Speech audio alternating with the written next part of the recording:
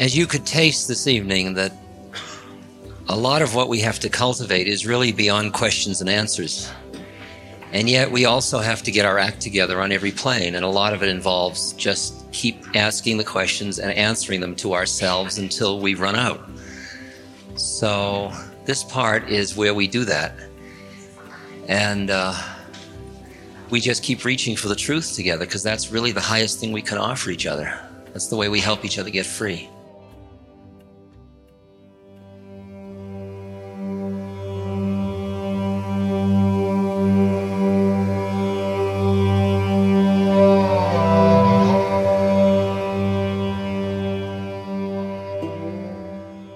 Hey everyone, Raghu and I'm back with Ram Dass here and now. And with me today is my close associate and part of the foundation and heads up our fellowship in education and diversity, Jackie Dobrinska. Hi, Jackie. Hi there. Hi. Nice to be here with you all. And many of you already know Jackie through some of the other work that she does, wonderful work.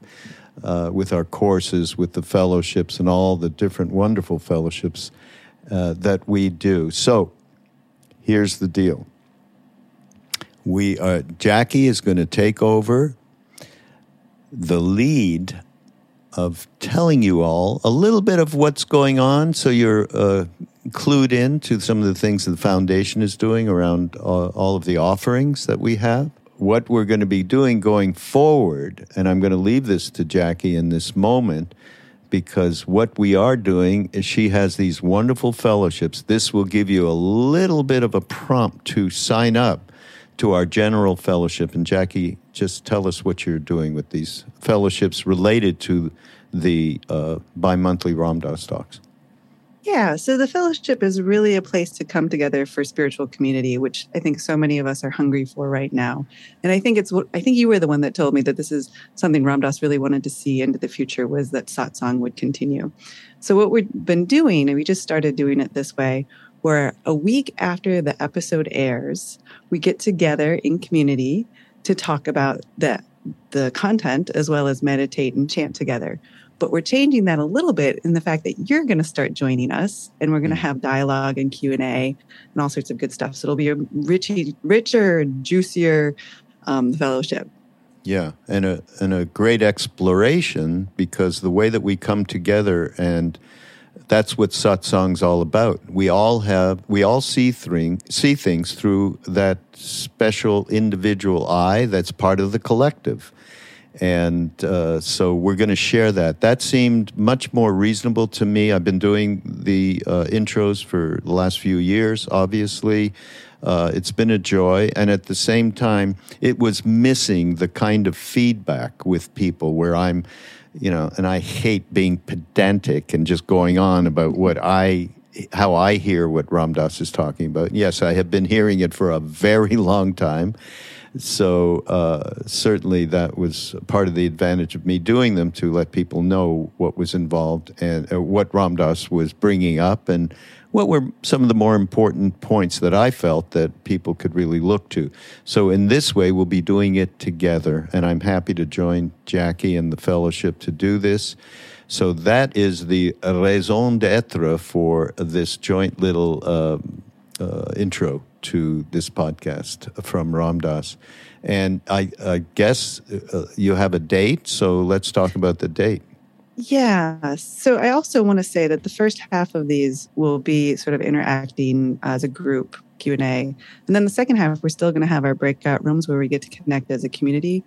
And people, I get so many emails and calls about people feeling a little bit nervous about joining and having conversations with people they don't know. And every single time people are like, oh my gosh, that went away in about 10 seconds. So really invite people to come and be a part. So the next one is August 2nd, and it's at 8 p.m. Eastern Standard Time.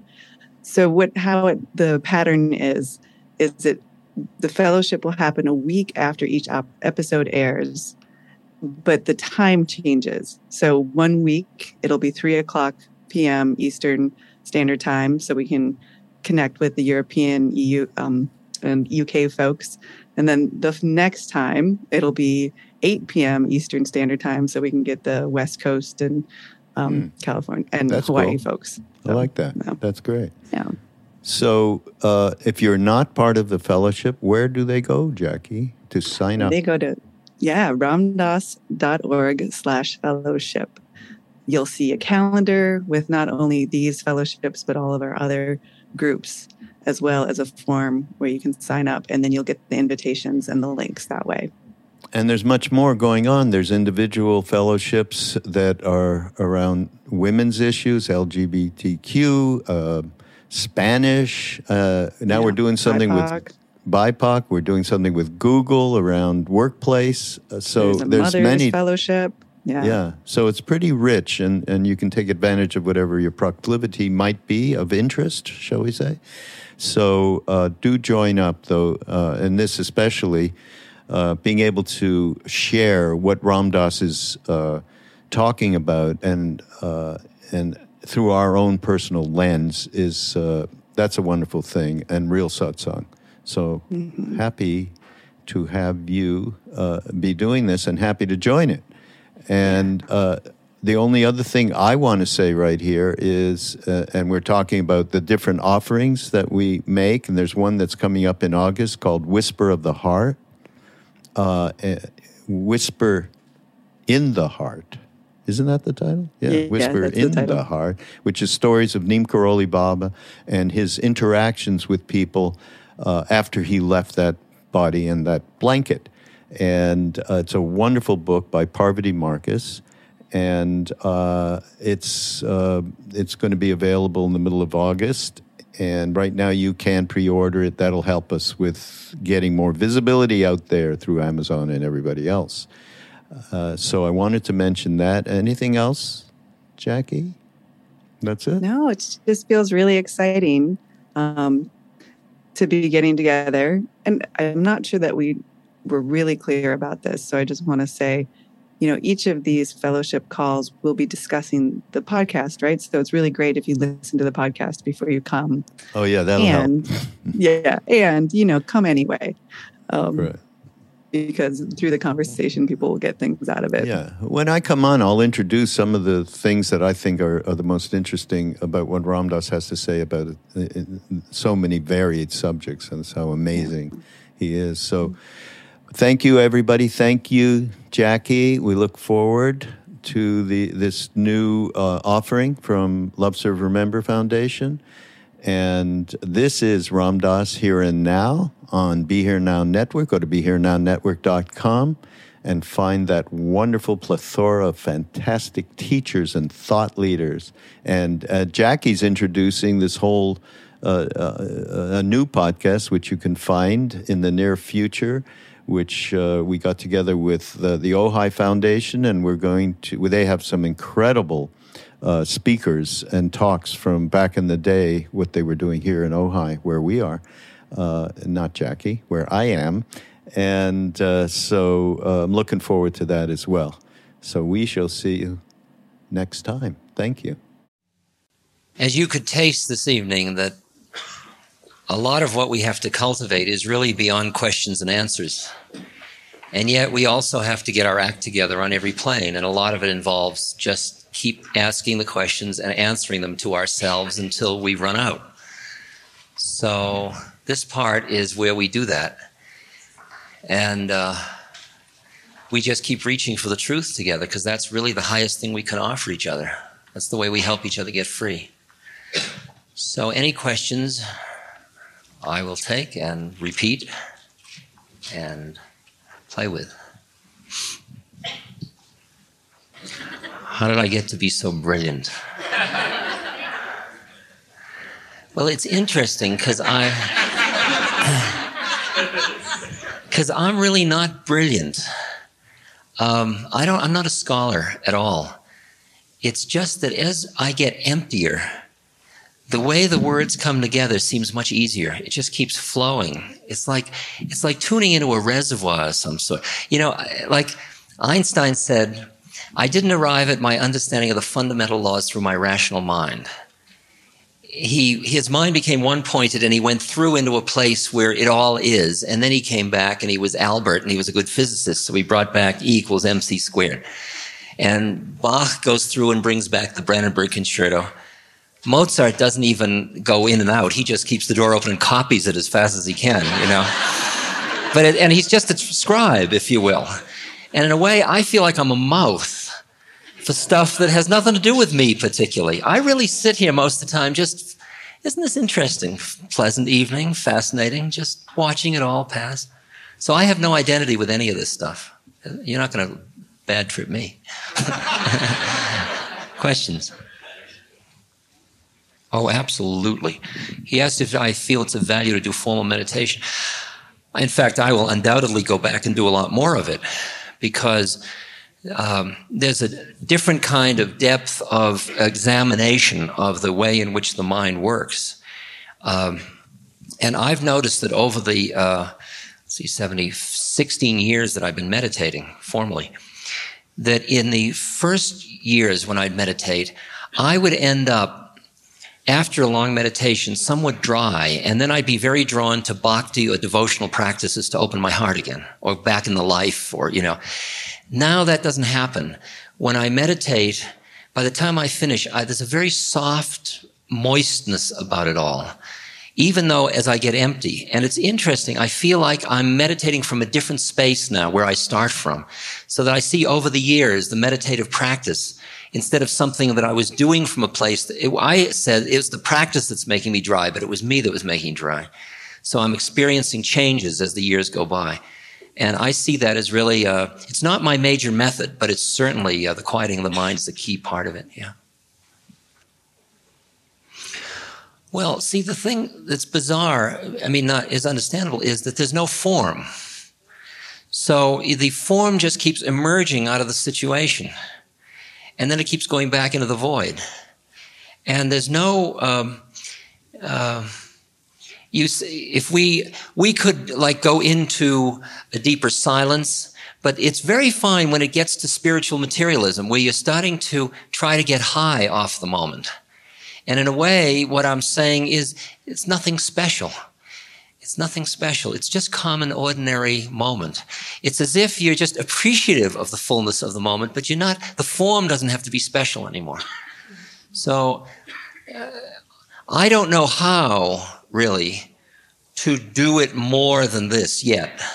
Okay? I imagine there'll be a time when we'll all come together and that we might sit silently for 3 hours and walk out and say, profound evening.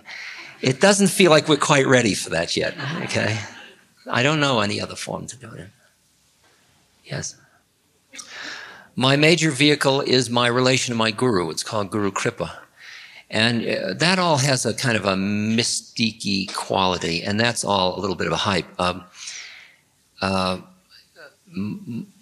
What has happened is that my guru died in 73, but I opened to him in a way that he feels very present in my life. I use him, no longer the form, obviously, but just the quality of a being who I can see sees through it all, as like a playmate to hang out with in my mind.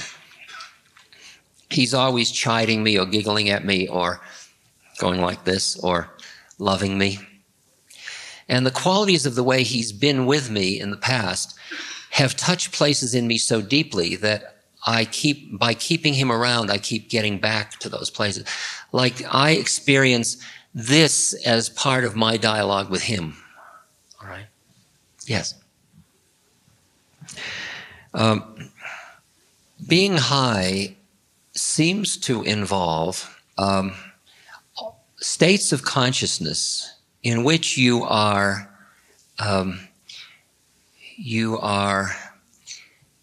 seeing the design of things, and you are connected to the entire, to the unit of experience, but you are not fully experiencing your separateness. You're not fully in your humanity. It's where we push away a little bit of the world. It's where you make the distinction between the spirit and the world, or the world and the other realms, if you will. Free means where you integrate them, where they're all present all at once. So that this moment between us is all of the things. You and I are meeting in Aspen, and we are also souls that have come to earth that are figuring out what our journey's about. And it's also God talking to itself. And we're also sitting here in the silence, and the words are just like nothing in the silence. That's all true. See, and as you start to be freer, all the planes of reality are present all the time. And you don't keep grabbing at one. And in the past, getting high was in somehow getting away from the mundane things of life. And that's the one which you then see isn't free. Okay? You're standing on tiptoe, as they say. Question? Yes? Well, it's as if, it's the same reason why, like I take acid every few years. I don't take acid because I think it's going to show me new things in the sense of other planes. What I notice is that any method or any practice has certain places in which you socialize it or you hide in it. And then the minute you shift practices, you see where you've been hiding in one practice. Like those kinds of righteousness that come out of doing service or being in the world are so subtle sometimes.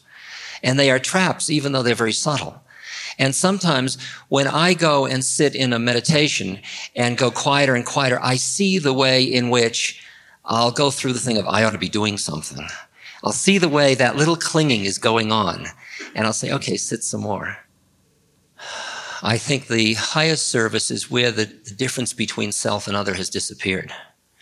Gandhi said, when you have surrendered completely to God, you find yourself in the service of all that exists. It becomes your delight and recreation. There's just nothing else. And then at that point, your suffering is our suffering, or the suffering. It's not our, it's the suffering. And the action is the action. And there's no thank you or here, let me help you. That's all gone. That's the highest one. The highest one's where nobody's doing anything. All right? No, there's no need involved at all. When Maharaji left his body, where did he go? I don't suppose he went anywhere. I mean, I think the body just fell off and got burned up. He still seems around. I haven't gotten rid of him yet. I mean, the nice thing about him is that I don't feel that I can hide from him by being in the United States anymore. I mean, he's sort of everywhere. I don't feel a form of it. I don't think he went to another plane where he's hanging around like Emmanuel, for example. I think Emmanuel's a nice guy. He's not a guy, a nice being. He's like a nice uncle. Maharaji feels like it just fills everything. I don't know where he is, or the coming and going doesn't seem to apply to somebody like that. I don't feel coming and goingness. Now, Maharaji's teachings, I'll show you Maharaji's teachings. This is a good example of what he did with my heart, the way he played with it. Let me give two little examples. They're familiar to those that know my stuff. One is the Volkswagen story. I'm with 10 or 12 people. We're in my Volkswagen microbus. We are told we can't visit my guru till the afternoon, so we go to a little temple. On the way back, the Volkswagen won't go up the hill because it's only running on 3 cylinders. I say, everybody get out and push. Everybody gets out but 2 women who are sitting in the back who hear me, but they ignore me so they can go on talking. We get out, we push the car up the hill. I'm getting a little bugged with the women, but I don't say anything because I'm a gentleman. We go back to the temple. We walk in. My guru's sitting across the courtyard. He starts to scream as I come in. Ram Dass is angry. Ram Dass is angry. Everybody says, no, he's been very nice today. No, Ram Dass is angry. The women wouldn't get out and push. So he said, okay, that's example 1. Example 2 was in Be Here Now, I think. I went, this was back in 1967 or 8. I went to Delhi. I had been in the temple for 4 months. I had been fasting, not talking. I was very lean and light was pouring out of my head. I had beads, a long beard, long hair, barefoot. I was wearing a potato sack, Alfie. I came to Delhi to get my visa extended. First time I left the temple. I was so high that I was walking through the Connaught Circus in Delhi.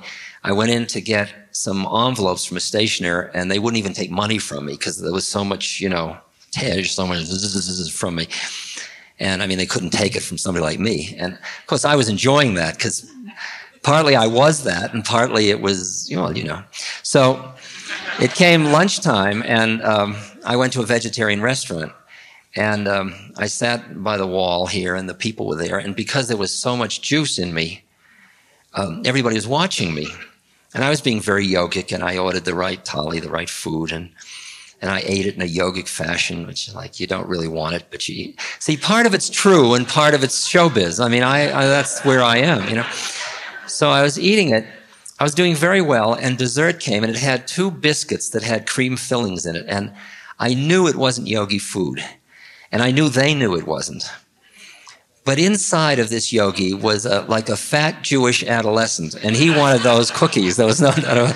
So you know how a magician moves his hand with one hand and then does something with another. So I was like doing this and looking holy with this and moving the ice cream over this way with the biscuits. And then I sort of did something that way, and I snuck them into my mouth, and I got them eaten. And they didn't notice, and I stayed holy. And I got on the night bus, which was 8 hours back up to the mountain. I got back up to the mountain, bought some apples, went to see my guru, kneeled down in front of him. He grabbed the back of my hair, pulled me up, came down. He said, "How'd you like the biscuits?" Now, he kept doing that to me, and it was like dropping water on stone. It was just one after another, after another, after another. And one day I was sitting in front of him, and he was talking to other people, and I was sitting there, and I thought, boy, he really knows everything in my mind. He knows everything in all these people's mind. And it hit me, and I thought, oh my God, he knows everything in my mind. And suddenly, it's like, don't think rhinoceros, All the things you would never think in front of your teacher were pouring through my mind. I mean, stuff that I wouldn't even... And I turned red. He was right there, and I was covering my face with my hands, and when I finally looked through my fingers at him, he was about this far from me, and he was looking at me with such love, such total love, just like, And it was like he was appreciating a tree. He wasn't judging it. He was just appreciating it. And the quality of that, the way he did that, what it left me with was the feeling of, wouldn't it be wonderful if I could be graced to be that kind of a person who could love somebody enough to free them that way. That's the way I felt. And that was like, the way he gave a teaching was just that simple. Just that simple. And then he'd say, Jiao, get lost, split, always throw you out. And there was no teaching in which he said, this will happen after death, this is where you'll go, this is anything. He gave me much support for my feeling about reincarnation, and also about the whole dream sequence of it. Like, am I a puppet? All those kind of things. Just those kind of little asides that made it all seem so empty and yet so precious at the same moment. Questions?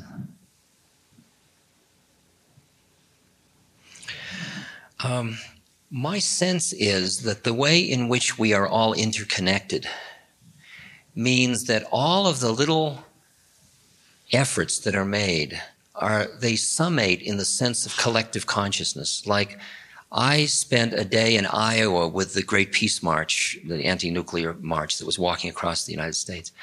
And there were 600 people who every day walked 17 to 20 miles and then made camp, and they had huge trailers with all this stuff. They had to set up a kitchen and camp every night and then go on, and they met the mayors in each town and they planted trees. And I felt they were upset because they weren't getting more media coverage. And I said to them, I understand that, but at the same moment, the upset you're feeling is also part of the message you're making.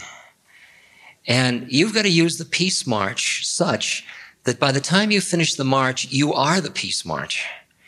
That everything you do is a statement of it. Gandhi was on a train leaving a station, and a reporter rushed in and said, Mahatmaji, give me a message to take back to the people. Gandhi scribbled on a paper bag and handed it out and said, my life is my message. And in a way, it's the way we do it, the way you talk to somebody in the coffee shop. It's the way you do the thing. It's the way you make a march. It's that. I'm not sure there is an action. There is the collectivity of the hearts that say, enough of this. And I don't think people should underestimate that quality it feels to me that when somebody is able to speak the truth without attachment, it resonates at the deepest places in people's hearts. They know it's the truth, and they will act in response to it. And it feels to me that we are not yet able to hear the clearest truth about all this, and that we have to keep working on ourselves to keep hearing deeper and deeper truths. We can't wait till we are fully enlightened to act, so we do whatever appears around. The reason, for example, that I went to my first anti-nuclear thing was because I was speaking in Boulder, and Allen Ginsberg called me and he said, I can't be there in the group of Buddhists meditating. Would you go and sit with them? I said, sure. And I went, and immediately it felt just right to do. And from then on, when people would say, would you? Yeah, sure. Yeah, sure. In a way, I feel like I had an interesting experience the other day. There's a man named Dr. Charles Hyder, you may know.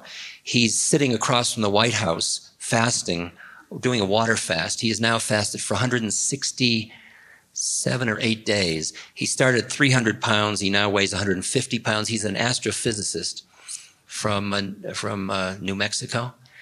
And he just decided he would make the statement of his life. He didn't expect. He made a set of decisions of that the bombs would be dismantled by the year 2000, and certain things would happen along the way. And he just said, I'll make this statement. He got rid of his possessions.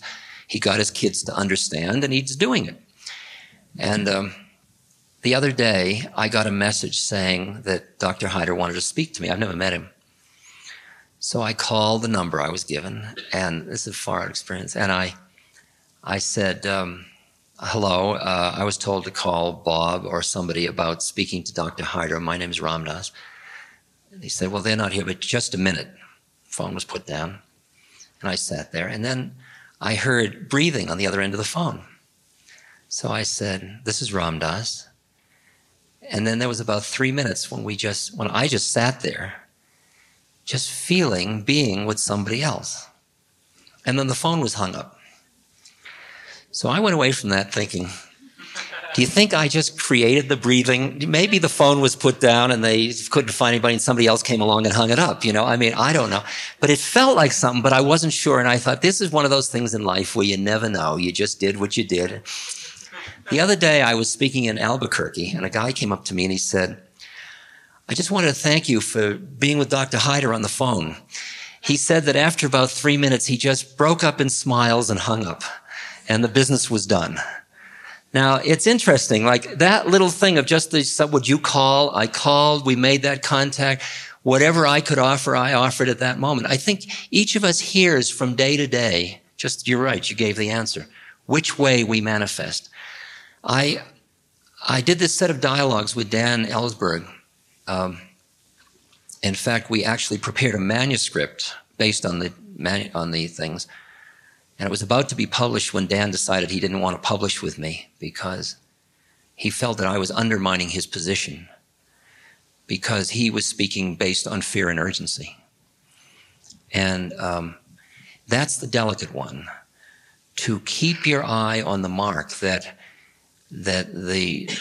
nuclear proliferation is completely off the wall and that you have to do what you can to bring that other shift of consciousness. And at the same moment, not get lost in your emotional reactions about it, because that's the one that screws up the thing.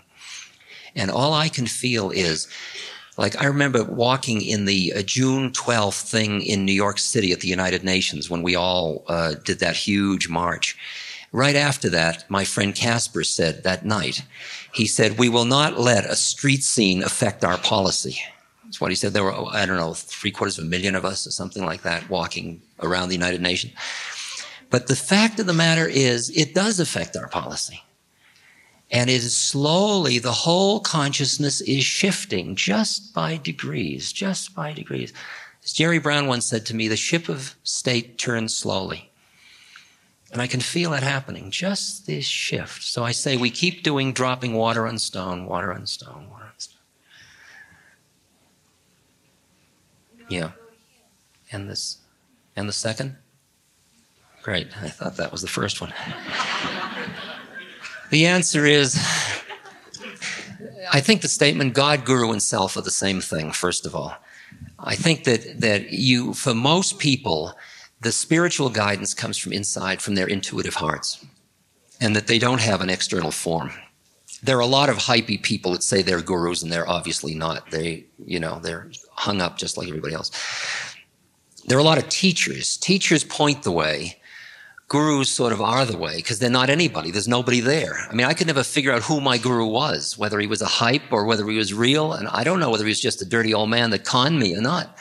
See, I never know any of that stuff. That's the beauty of a guru. They don't sit around like it's just emanating light and being guru-ness. They're just, they're constantly taking and playing with your mind. I didn't find him. He found me. I was brought to him. I thought I was just in a car going somewhere else. That's what I thought I was doing. No, in India. And I was kind of hung over from too much hashish. I was in a car I didn't want to be in with somebody I didn't really want to be with. I wanted to go back to America. I had dysentery. And the whole thing was a drag. I thought Indian Hinduism was very kitsch. It had too much fluorescent light and calendar art. I wanted Buddhism because it was very tight, and I really liked that. And this fellow had to go to see his guru. And I just was in the car, and I stopped by the side of the road, and I met this guy. And within about an hour, I was sobbing my heart out for days. See, the thing is, the rational mind is constantly saying this.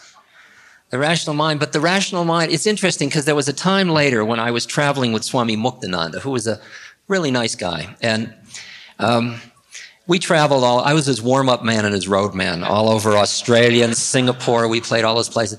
And at one point, I came back to his ashram, and the people said, he's treating you so wonderfully.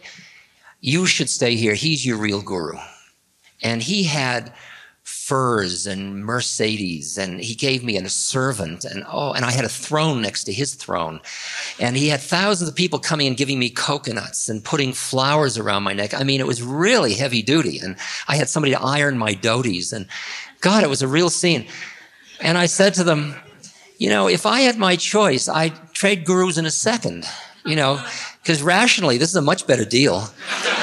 But there's no way. It has nothing to do with my mind. It's a total matter of my heart. I'm stuck with this old slob up in the mountains. I can't get rid of him. What am I going to do?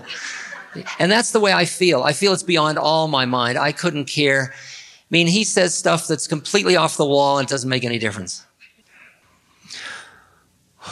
You mean from my perspective of age? Is that what you're asking?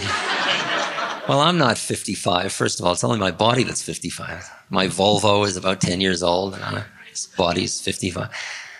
I'm just here. It feels to me like a lot of us, through whatever means, whether it was chemical or whatever existential conditions, experienced something of the realm of the possible, and we started to look for systems that would help us understand these. And the systems that were most readily available were in the East. And so we were drawn to those. As we got established in those systems, then many of us came back and found that in the Western systems, in the more esoteric components of them, were the same truths. But we hadn't been able to see them because we had only been presented the exoteric parts of those systems, like the Judeo-Christian tradition. Okay? I further see that a lot of the wisdom that emerged out of the East then got spread very deeply into this culture through a lot of ways, like, for example, through the lyrics of rock and roll music, etc., into a lot of consciousness, so that it is much more part of the zeitgeist now than it was before, so that there is less need, in a way, for people to go there to get that. It's more available here, and more available in forms that aren't as traditional, if you will, okay? So it feels to me like the East-West dialogue, there was a moment where there was a tremendous transfusion or infusion of that. I now feel it's established in this culture. I think there is a tremendous need for deeper practices in this culture. And I honor the purest strains that do that. But I don't feel that any longer is it an East-West issue. I think it's an issue of, if you will, esoteric or exoteric, or things that allow transcendence of dualism versus not. Because most exoteric Western religions don't allow for transcendent of dualism. To say you're God is just incredible chutzpah, you know. Sir? First of all, I don't think there's an end of the process. I think this is the end of the process. There's nowhere to go. This is it. It's just an ongoing thing. It keeps continuing. And as we get clearer and lighter, then we are more of an environment for each other where other people can get clear or light through us. I don't in any way aspire to a model. I don't have a model of achievement in this game. That would be one I'd leave behind along the way.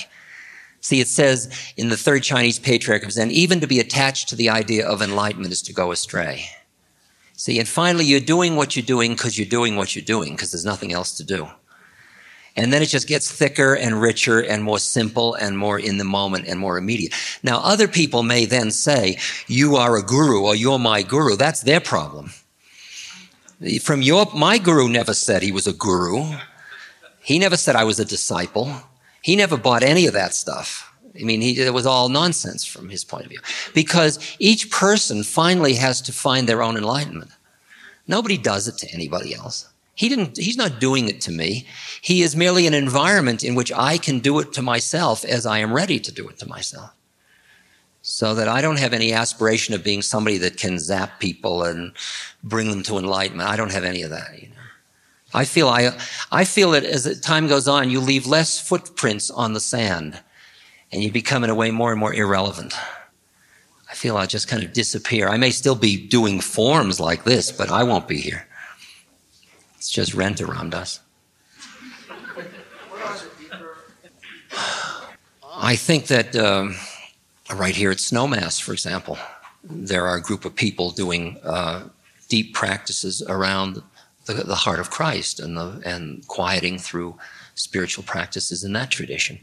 I think last week I was at the 92nd Street Y in New York with Reb Zalman Schachter, and we were talking about Hasidism and Kabbalistic studies. Those are certainly available now. I'm doing retreats all summer where this summer I'm really just saying, okay, let's start to meditate more deeply. Let's do more chanting. Let's do more silence. Let's be alone more. Let's get on with it. Let's go profound. Let's dig deeper into ourselves. We're ready for a little more now. We're ready to use service as a way of lightening our consciousness. And that's part of what I'm learning how to do myself and try to share with other people. The zikr practice in Sufism, there are lots of these practices around, I think. Yeah, I'm doing one May 1st in Pisa, Italy for 10 days at a Buddhist monastery. Then I'm doing Lama end of July, Omega end of June, Omega middle of July, that's in New York State, Brighton Bush middle of August, that's in north of Portland, Oregon. Then Row Mass in September, and then Esalen in October. Okay. Then I'm going to retire. That's nice. Yes. It's the same statement that I said before. My life is my message. What you offer to your mother is your being, and whatever of this stuff you have become is what you offer her. And you hang out. When you think you have to give her teachings, watch out. Okay? It's interesting that you just offer. There was this fellow that was at a Zen monastery in San Francisco, and he flipped out, and his parents put him in a hospital. And then he'd got weekend leaves, and he'd call me on the weekends and swear at me, which I knew meant he loved me. And I said, how are you doing at home? He says, he was from a Jewish family in Cleveland. He said, when I talk about Buddhism, they hate it, but when I am the Buddha, they don't mind it at all. Okay? And it's the same thing, that to the extent that you are afraid of death, no matter what you say, you're conveying partly that fear. And to the extent that you think that there's an error in the fact that your stepfather is dying, and to the extent that you're holding grudge or you can't see his beauty, that's what you're conveying. So your work on yourself is your own work about your own fear of death, your own anger towards him or judgment about him, and your own wanting to do something to your mother to change her state. Those are all traps. And so you use the situation of being with her to work on yourself about all those, to extricate yourself so you can just be with her. that fair enough? We have to stop, everybody. It's 11:15 and this turns back into a pumpkin. Just one observation is it just feels to me incredible grace that we have enough in our bellies and we have a shelter and that we have a political system that even allows us to come together to do this. I mean, in the history of humankind, of civilizations, this is reasonably rare. And with all the problems it's got, it's still very special. And it doesn't mean we should feel guilty because we have and there are have-nots. It means we should understand our part and listen to hear our unique part. And we do this as a way of offering back into the world whatever wisdom we glean from the work we do in ourselves. In India, when we meet and part, we say namaste, which means I honor the place in you, where when you're in yours and I'm in mine, there's only one of us. Namaste. This podcast is brought to you by the Love Serve Remember Foundation and Ramdas.org. We appreciate you listening and we appreciate all the support that you've given us. Please continue that support and donate at Ramdas.org. We can then continue to share what Ramdas has been sharing for all of these years. Thank you.